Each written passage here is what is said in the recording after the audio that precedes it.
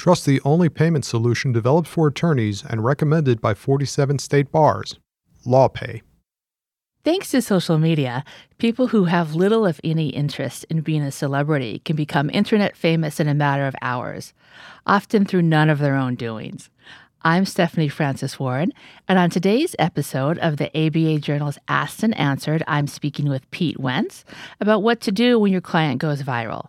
An attorney, he's the executive director of the Chicago office for ABCO Worldwide, and his work focuses on crisis communications and corporate reputation matters. Welcome to the show. Thank you, Stephanie. Happy to be here. Great. So I think sometimes with the way the internet works, Monday morning, no one knows who your client is, and then he or she will do something dumb. It gets filmed, and it goes online, and the next day you could do a Google search for their name, and thousands of hits would come up. If that person reaches out for you as their attorney, what can you try to do to help manage what's going on or help them manage what's going on? Well, what typically happens often is that employees don't realize how social media affects what they do in their job, and they often think, well, whatever I do off the job, I can do and nobody knows. So, there are cases where, there's a case where an employee of a fast food company was hiking and he happens to urinate over the product of his own company, and he posts on his Facebook, guess what company I work with? That goes viral, and it goes back to the company, and the company has to decide, well, what do we do now? And obviously, in that case, it's pretty simple. They fire the guy. Mm-hmm. So, you have to be prepared to respond pretty quickly, and companies are getting much more adept at quickly responding when their employees do things that clearly affect the company reputation. So, and that's something, it's like, I don't know, it's gross, but I don't know how many people are going to, so you peed on a rapper.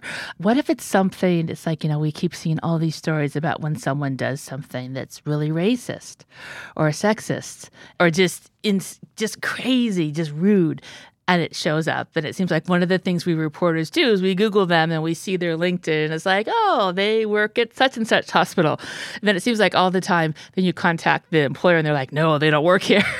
But how can you manage that? Because that's how people are going to think of it. Yeah, companies really have to look at putting policies in place to making sure that their employees know that what they do off time can affect the company's reputation and that the company can monitor that. There's a little bit of an issue because the National Labor Relations Board says that some of what they do off hours, if it's related to possible organizing activities, the companies can't do anything. But when it's racist or sexist or things like that, companies have a pretty free rein at punishing or terminating employees, and with rare exception, they do. Right. And is there a way you can use social media to try and get your story out as a company or try to clean things up? I think we've seen some instances where someone does something very objectionable that's filmed, and the company will say, we have fired them, and put out the statement. And is it good to say? I guess you have to think about, well, are they, is that going to be a problem? Are they going to sue me for that? Of course, anybody can sue anyone, right? But how could you clean it up using social media? I think in prior eras, companies would be pretty quiet about personnel matters. I think in this day and age of social media, companies want to get out in front of this, and lawyers want to help them get out in front. And they'll say, yes, we terminated this person for this reason. Even if they would face a lawsuit later, they're willing to take the risk of the lawsuit because they'd rather get their reputation protected by doing what they believe to be right and saying, if they sue us, fine, let them sue us. That's 2 or 3 years down the road. We need to protect our reputation, and that's how we do it, by terminating this employee, and then we take the consequences later, which rarely happens, I think. And I think you're right. Until recently, they did say this is a personnel matter, but now they're saying, no, this person has been terminated following this video. When did you start to see that happening? It seems like it's only been in the past maybe 2 years or so. I think it's happened.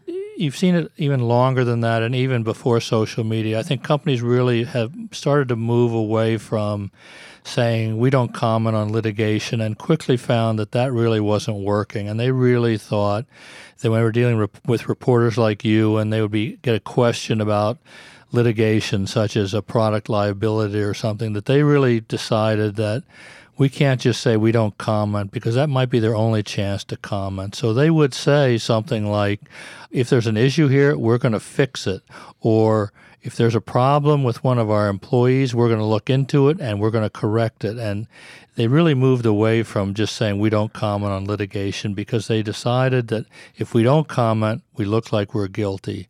And so we ought to comment and say something about our policies and about our values. And so they started to do that maybe 5 or 6 years ago.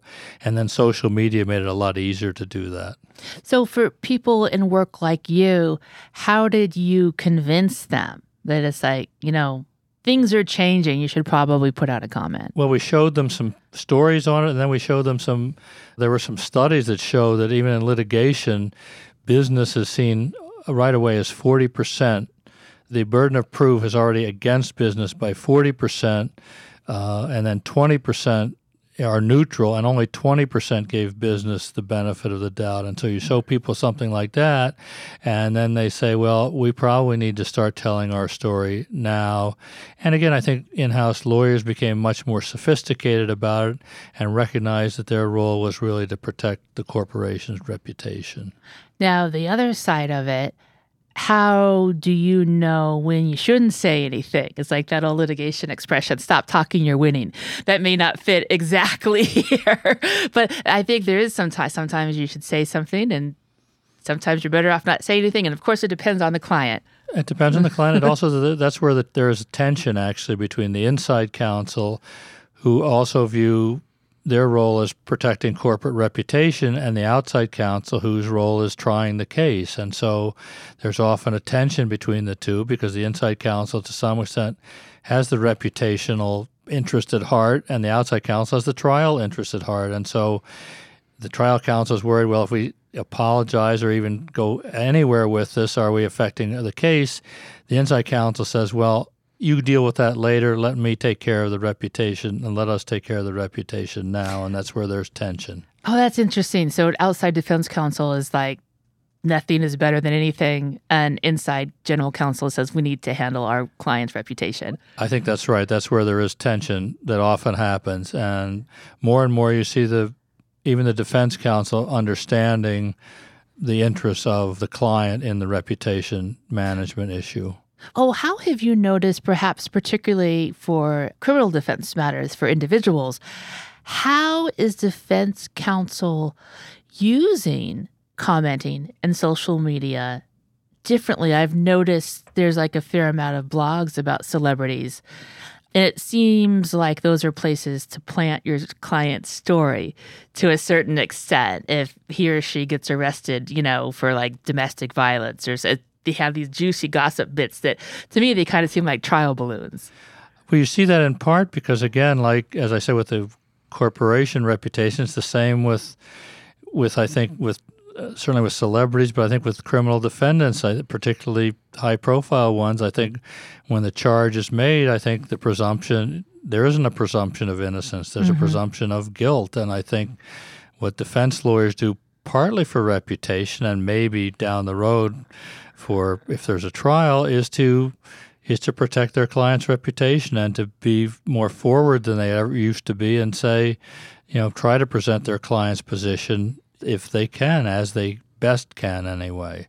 Do you think it's kind of a slippery slope, though, and I'm wondering if some criminal defense attorneys just really don't want to get involved in, trying the case on social media or however you would phrase it, because it could backfire on you too?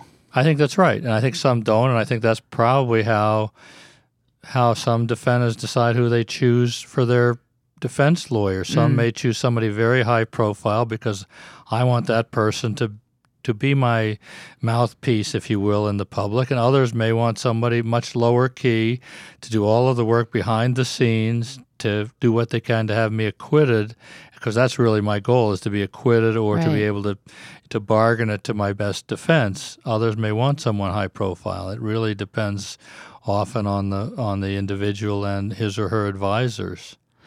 For an attorney that maybe his client doesn't have the resources to hire an outside crisis control group, and maybe this attorney doesn't have a lot of experience, how can you get your client's story out in social media when he or she is not looking so good on a budget? Well, is it impossible?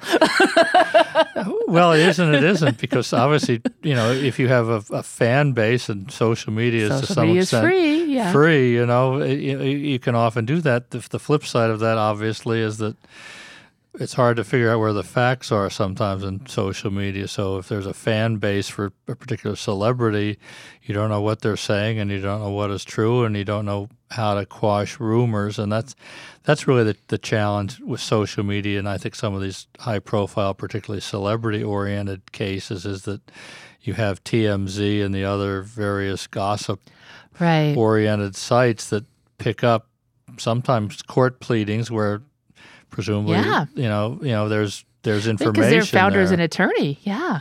And there you have really, it's difficult to refute what's in a court pleading, and so then if you have the other side has to really decide how they're going to respond.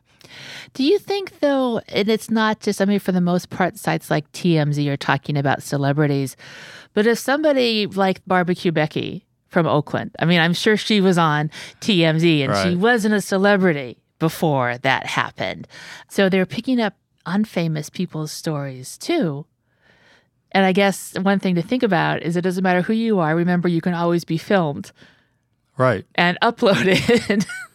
But if you look at it the other way, if you go back to the Ray Rice issue with the NFL, I think...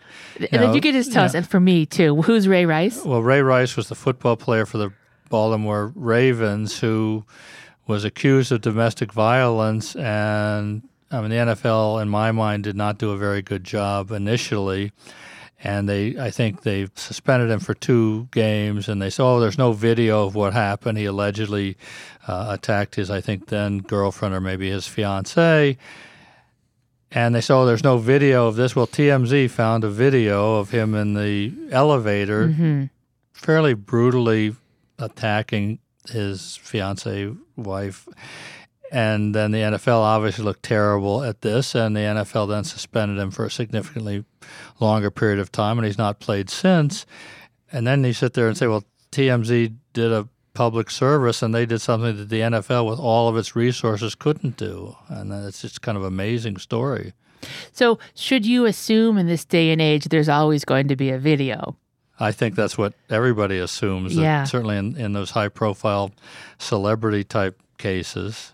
And if you have a client who's been arrested for something and it's gotten a lot of news on social media, even if that person is not high profile, should you ask him or her, where were you? Where could there possibly be a video about this? And then go check.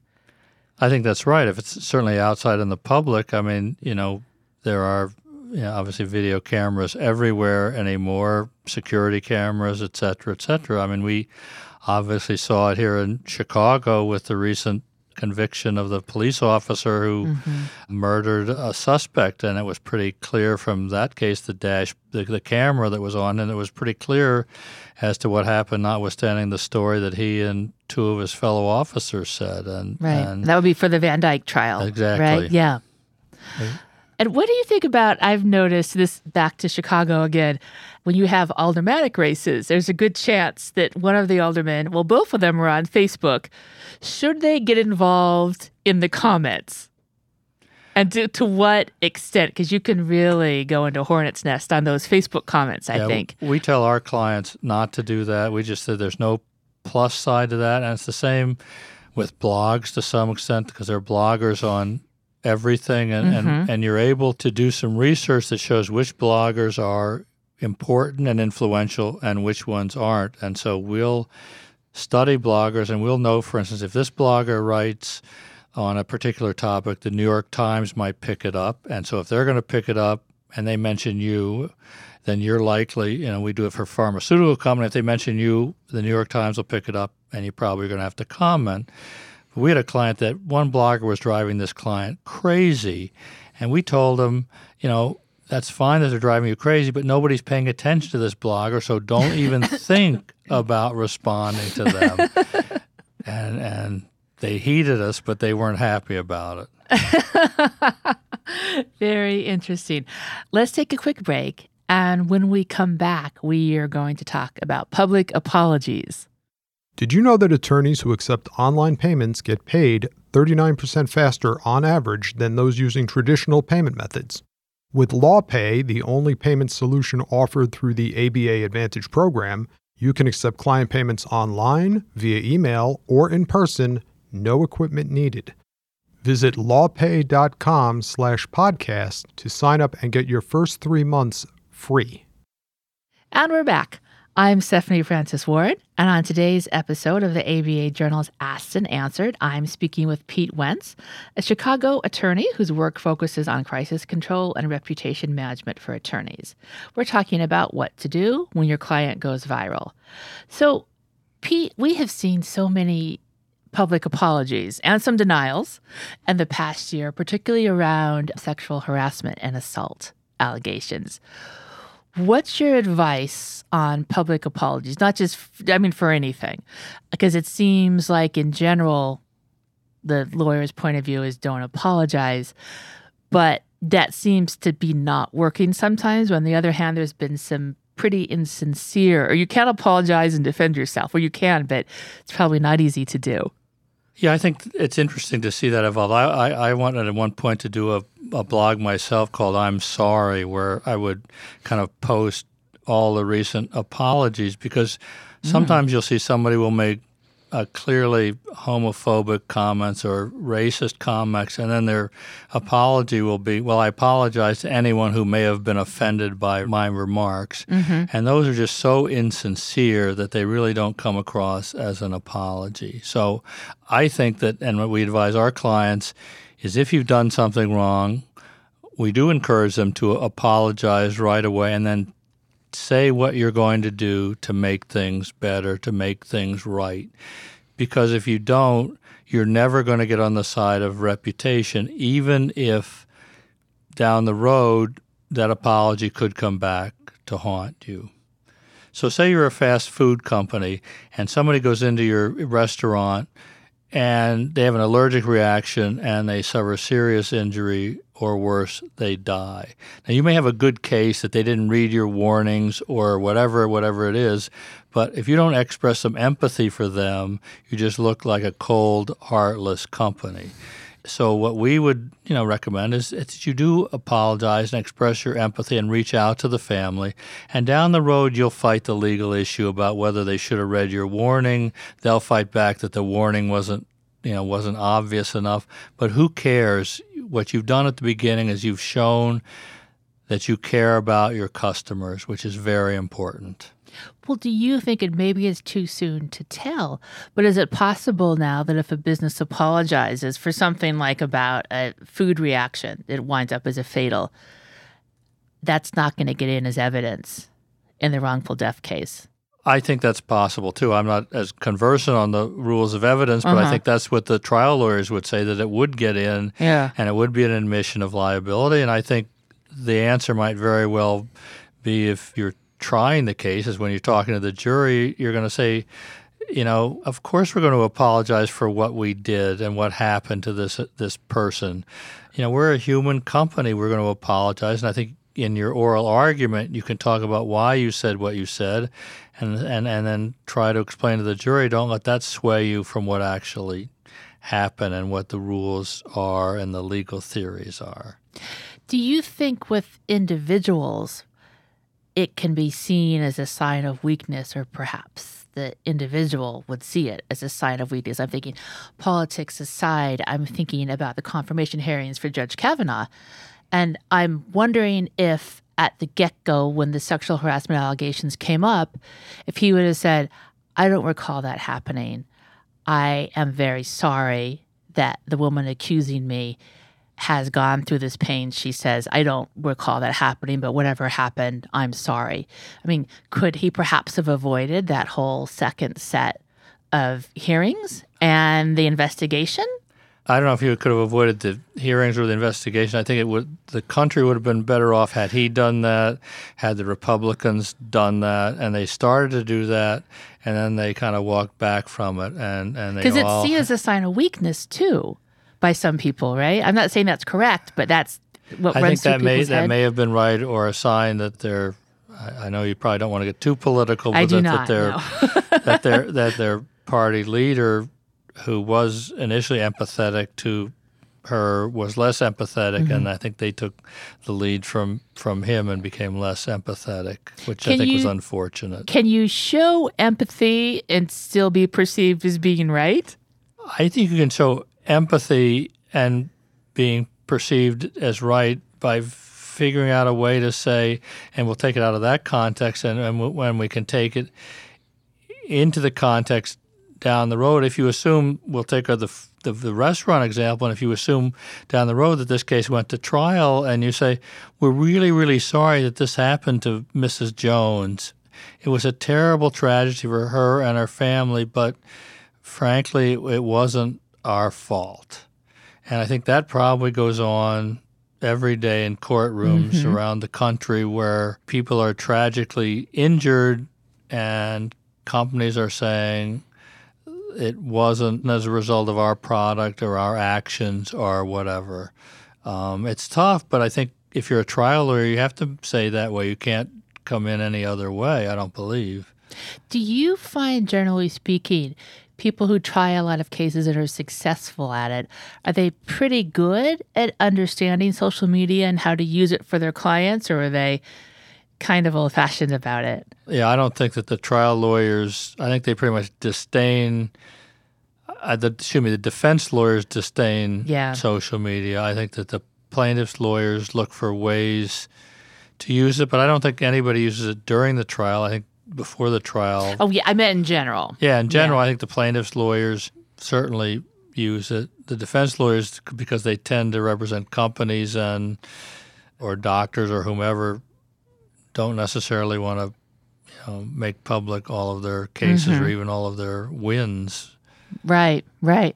And if you're trying to say your client's gone viral and you're trying to get their story out, is there a way you can do it that's not just completely obvious? Because sometimes it's really obvious. Someone, if there's a TV camera around, get out of their way because they're going to stand in front of you and talk. Can you kind of do it, not on the down low, but can you do it? Well, sometimes you can use third parties to do it. So sometimes that's what we've done. It's more in business-to-business cases and less in individual cases where you can get experts. So if a ruling has gone against you, you try to get some experts to blog and say, this was a bad decision, here's why, it was wrong on the law, wrong on the facts, and so you try to build support that way.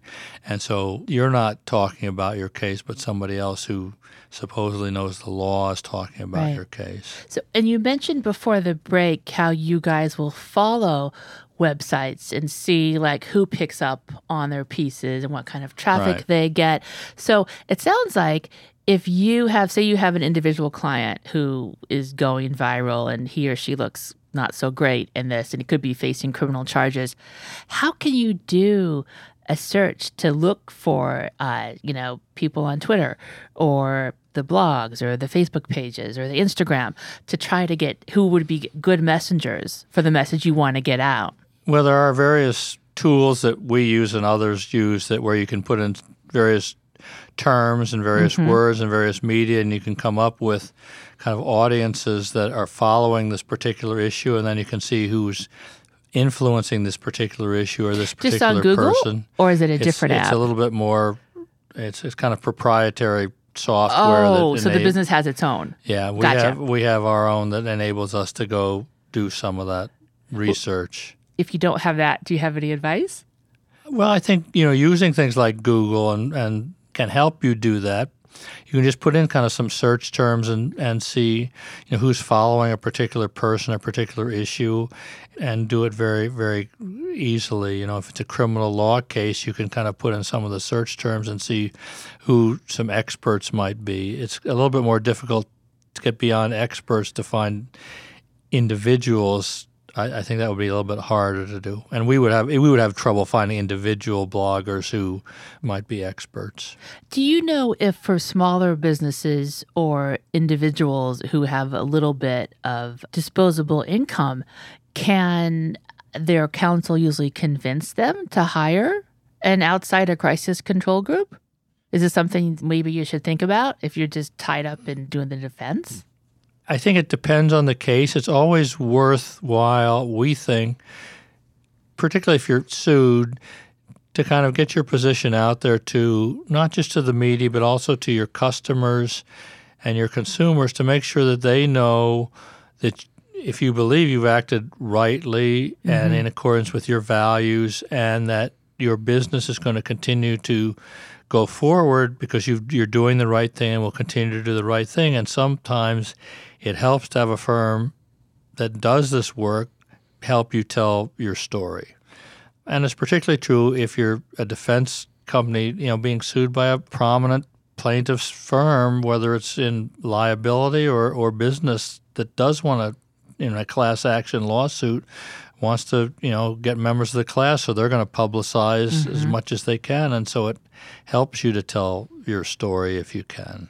Do you have advice on finding an outside group that is good? I think there's some public relations professionals that you always pay attention to their emails, and there's others that just kind of take up your time, and that's it. Well, there are probably, I would say, a handful of firms that do a lot of this work and are pretty well known for it. Obviously, ours is one, Right. but there are others that do it and have experience, particularly with companies that have been in litigation and in crisis. And I think knowing that helps, partly because we know how the attorney-client privilege works, and that's really important when you're in litigation because you want to work with the lawyers to make sure that you protect the privilege that they have. And if you haven't done that kind of work, sometimes you may get crosswise with the lawyers, and the lawyers really would get angry if you do. And so I would imagine it's also good. You don't want just someone who does public relations. You want someone specifically with crisis control. I think that goes a long way to help, yes. Okay. Now, let's switch this a bit. Say you have an employee who's going viral for something wonderful. Like say he won, he's like an American Idol finalist, or he just did something really touching that showed up on a video and is just going viral. How can you use that in a good way for your business? Well, what we do in those kinds of situations, obviously, is we would encourage our other employees to use their social channels to tweet or on Facebook or whatever else they would use to talk about this person's success and to celebrate that, and not to overly link his work to the fact that he works for us, unless it was a company. If he won a company award, if he won something tied to the company, we would, but otherwise we would just casually mention it. We wouldn't want to overly promote the relationship because if it was something that he or she did on their own, we would want them to celebrate that. So we might tangentially relate it to the company, but of course we would do it. But we often encourage our employees when something good happens to an individual employee to tweet that out or use LinkedIn or whatever vehicles that they like to promote them. All right. And that's everything we have time for today. Thank you so much for joining us. Thank you. This was great. Yes. And listeners, thank you for joining us. If you like what you heard today, please rate us at Apple Podcasts. We'll see you next time for another episode of the ABA Journal's Asked and Answered.